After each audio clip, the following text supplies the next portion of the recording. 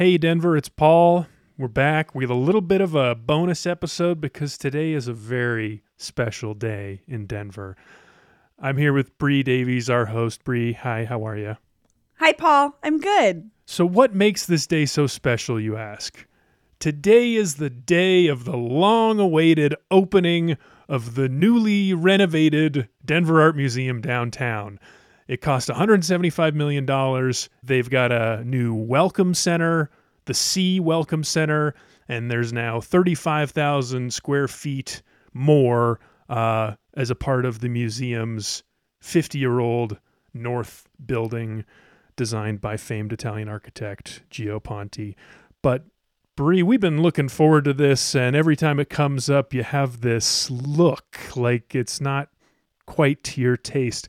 What is going on for you? When you look at this, what are you thinking? I mean, I have conflicted feelings about it because I've spoken many times on the show of the value of art in society in our city, the value that I personally have for it, thanks to my parents who took me to many art museums and art openings as a kid. So I feel like I understand the role of art in society. But there was just something about the Denver Art Museum doing this expansion in this time in our city that felt a little bit inappropriate or over the top. I don't know. It bothered me. It felt like a lot of money to spend on something that wasn't necessary. And I just didn't understand.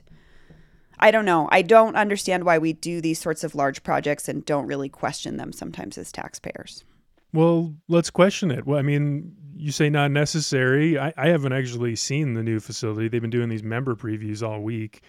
But I've seen pictures and it looks beautiful. Absolutely. It looks lovely. I mean, I'll visit it at some point. My family are lifelong card-holding members of the museum. I have a lot of friends who are artists who have done incredible work in this new space in the museum. So it's I call it a new front door. So it's a new welcome center on the older building, as well as I think the 35,000 square feet is for like events, which is big bucks in a city like Denver.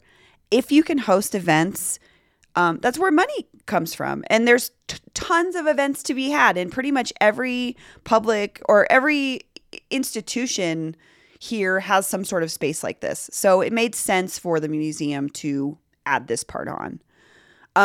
It just, to me, even just the location of it, when you come to this new welcome center, you're walking up to a part of the city that's at the heart of the city. It's also at the heart of our housing crisis. It's where you see most visibly, I think, some of our unhoused neighbors. And it's right across from Civic Center Park, which we know was closed for 2 months. It's set to be reopened. And the city had many reasons for why they closed the park, but visibly it seemed like it was to remove homeless people. And I just find the juxtaposition of this grandiose exhibition of taxpayer money happening just across the street at the museum to just kind of be in bad taste. And it just makes me question our values as a city when we look at the things that we need. And part of this expansion and new front door were paid for in part by a bond that we passed in 2017. So right now we're looking at a bond for 2021, and bonds are loans we take out on ourselves as future selves as taxpayers. And in 2017, we passed a bond for $35 million to go to part of this renovation. It wasn't like 2017 was a time when we didn't know that our city was in crisis. It's not like it was 2006 when they opened the new wing of the museum, and I think the average Denverite could not have anticipated what was coming in terms of growth. Unless you're a real estate or land speculator, you don't know. And it was a very different time in the city. But 2017, when we passed this bond, we were in the midst of the same affordable housing crisis we're in right now. And it seemed like to me, it questioned our values as a city. And again, this was part of a bond that paid for a lot of different projects. I'm not just picking on the art museum. I think what frustrated me about this moment was how much press it got without question. Wasn't like, nobody was like, Do we really need this right now? Well, yeah, let me jump in there for a second, because the value you're talking about, what are our values and what are like all this coverage, this breathless coverage of how exciting this opening is. But I think that like what the coverage is not saying and what our values are that like people recognize, or at least the people in power recognize, that a stronger art museum means an economic driver for the region, means more jobs, means hopefully more opportunity for people to not get stuck in a cycle of poverty. So that juxtaposition you're talking about, I think some people would say like this type of investment is the exact thing that helps us ameliorate that problem. I would ask a family in Montbello who's struggling to pay rent if this museum helps them. I would ask some of my unhoused neighbors who share space with me in my side of town on the far west side if they've ever been to the art museum. I just don't see a direct connection between the supposed economic drivers of something like an art museum and the everyday Denverite who might be struggling to pay rent. The other thing I would say about that, Paul, is it was in perfect shape before. We're not talking, the the Gio Ponti building is 50 years old. It's lovely. We just, in 2006, we built the addition that's on the other side of 13th Avenue. It's on the other side of 13th Avenue. And then they're connected by this bridge. Both of those museum structures function great. Every time I've been in there, they're busy as hell. They're not having a problem bringing people into the art museum. So I would argue, I just don't, it seemed a little excessive to me. It reminds me a little bit of the bond that we're facing right now and the conversation about this arena for the National Western Center, and trying to connect these kinds of projects to the everyday Denverites' needs for right now. Like I was looking at, like, if I wanted to take the bus from my neighborhood to the Denver Art Museum, and I live around Alameda and Federal, including walking, it would take me almost an hour. The museum's not that far from me. On public transportation. I lived in New York City for a short year of my life. I took public transit everywhere, and it was incredible. It was life-changing. I could live without a car. Here, it's really difficult to live without a car. And I know from following the RTD meetings, there's a lot of frustration going on in the community right now for bus riders and or transit advocates in general. What about putting that money towards getting another bus line up and running that had been cut during the pandemic? Like, why can't we have more practical applications of money like this in this moment when we really need it? And the art museum just didn't need it. I love the art museum, but I didn't see a need, and it was just frustrating to me to see this unabashed coverage of it without questioning, like, is this something we need right now?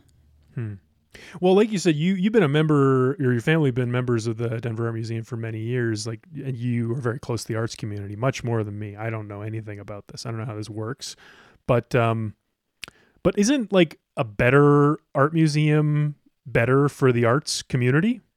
That's a great question. And that's something I'm glad you brought up, because I want to point to the local artists that do work inside of this building are important.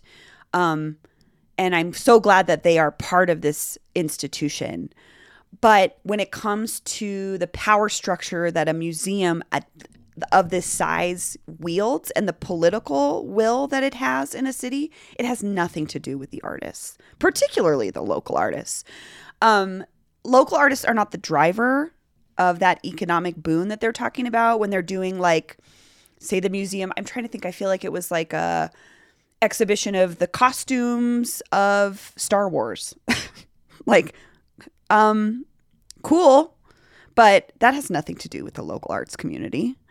And I just see it's kind of a separate thing. It's not, there's institutions in the city that work with artists that I think do a little bit better job on the community side than the Dam does. Redline is a great example. They do programming directly for the Five Points community, understanding they built something in the middle of a neighborhood that was gentrifying, and they wanted to make sure their doors were open to everybody. And I don't necessarily feel like the dam's doors are open to everybody. And I think that that is visually very clear when you go to visit, and our unhoused neighbors are right outside, and they can't just walk in and use the restroom. Unlike the Denver Public Library, which is right next to the art museum, that provides restrooms, social services, internet access, community communication, all of these things. And our tax dollars also pay for that. And so that's another one of those juxtapositions, not just Civic Center being right there, but the museum being right next to the library, and the library actually providing services for people. And this is a tangent that's off of not talking about local artists, but I don't see it necessarily as a economic driver involving local artists. I think local artists are a small-ish component of what the Denver Art Museum does. Do you think they have a responsibility to do more? Yes. What would that look like?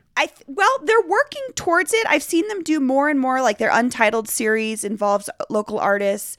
From what I understand, there's some pieces or installations in this new renovated wing that are local artists. I saw a couple of Jordan Castiles in the Welcome Center. That's cool. I was going to say Jordan Castiles had an exhibition there, and Jordan is local, and that's incredible. But I would say what percentage of that makes up all of the programming for the year or whatever? Not that much. So I would love to see more of that. But yeah, the dam is doing a good job. They could do better.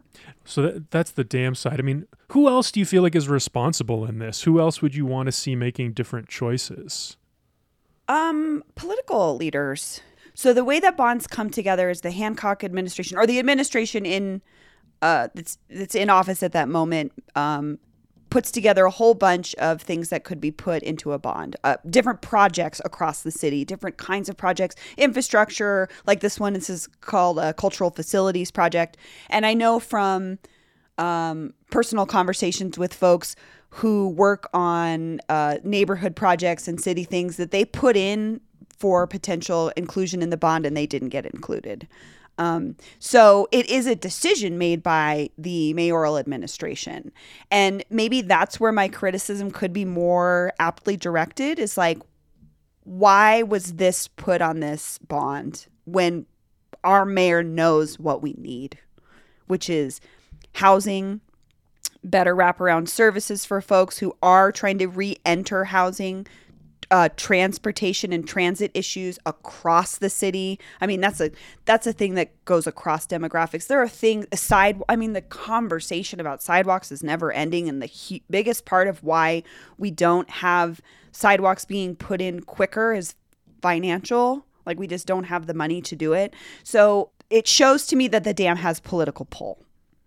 And I wish that there were smaller groups and there were ways for other groups and people in the city to have as much pull as something like the dam does to get stuff put into the bond. So that's a political question, is like, was this the best decision by our city, by the people that represent us?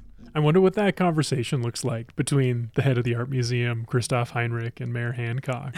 Like, is there any like tension there, or is it just like, hey, we'd like $35 million to help finish our renovation of our north building. Can we put it on the bond? You know how important the art museum is, right, Mayor Hancock? I mean, you could pull the financials probably, and I assume that would be a good driver to say, hey, look it, this is like the estimated amount of money that the Denver Art Museum brings into the city every year. That's our political leverage. And you know, there was like an arts impact study a couple of years ago that said that the arts in Denver bring $2 billion a year in economic impact to the city. Mm-hmm. I would argue not very much of that impact goes back into the local arts community, which is why artists here, like many groups, are still struggling. But it is definitely something that brings people to Denver, which is important.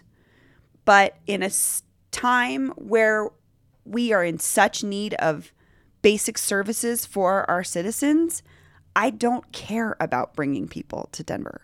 Like, that's not, if I was in a political office, I would be like, not concerned about that. I want to know how I can best take care of my constituents right now. And a new beautiful front door and event space on an already lovely art museum are kind of like zero priority to me. So I'm imagining a listener out there thinking, well, dang, I was kind of looking forward to seeing that new front door. But I don't know what to do with that. Like, is this a call for a boycott? Is this? No, not at all. Like, I would never want people to boycott the Denver Art Museum. Again, I think that they do great programming. They bring really interesting things to our city, whether I think some of them are questionably really belonging in an art museum or not. But it's more of a call to action when I think about something like our current bond. Evaluating what are priorities for you as a citizen. So this bond was passed already. There's really nothing we can do about it. But it is the result, the museum's, to me, excessive renovation in the midst of this sort of economic crisis in certain senses. Right now, it seems inappropriate. And there's nothing we can do about it. Like I said, don't boycott the museum. The museum is lovely. Enjoy it. Go check it out. If you have enjoyed it, don't feel guilty about taking photographs in it. I mean, that's what it was built for. It's beautiful. Just think about what your priorities are as a citizen when you do things like vote on a bond. Like, what do you want to see in a couple of years? What matters to you? If there's something, so the other part is these bonds, before they go to the ballot, there's a lot of public conversation about them. You can advocate to your council person and say, hey, I just want you to know this is important to me. Can you make a little bit of a stink about the fact that we don't need this on a bond? You can do that. It doesn't mean that they're necessarily going to listen to you, but that's kind of their job, is to listen to you. So allow the people that you have elected to represent you. And I did a lot of advocating that said, I don't think that we should pass this part of the bond at that time in 2017. So John Wenzel wrote this piece where he talked to Christoph Heinrich, who is the head of the museum. And Christoph said, the city is changing and becoming more dense and gentrified, he said, as he looked down on a shuttered Civic Center park from the roof of the Martin Building. But more people can mean more support for the arts. It was such an interesting juxtaposition of, I don't know. It's the Marie Antoinette thing, right? Let them eat cake. He doesn't understand. It's like, look at a painting. No, they need a house. Yes. The people you're looking down on need a place to live, not to look at art. Right.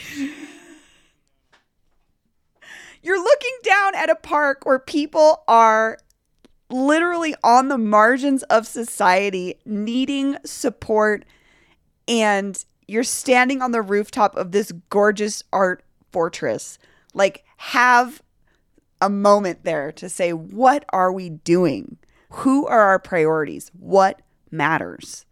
And that's like, again, this was part of a larger picture of a big bond project. We have another one coming through. Think about what you want your money to go towards, because this is your money as a taxpayer. It's your money. All right, let's leave it there. Listeners, we'll be back with you soon. Thanks for joining me, Bree. Thanks, Paul.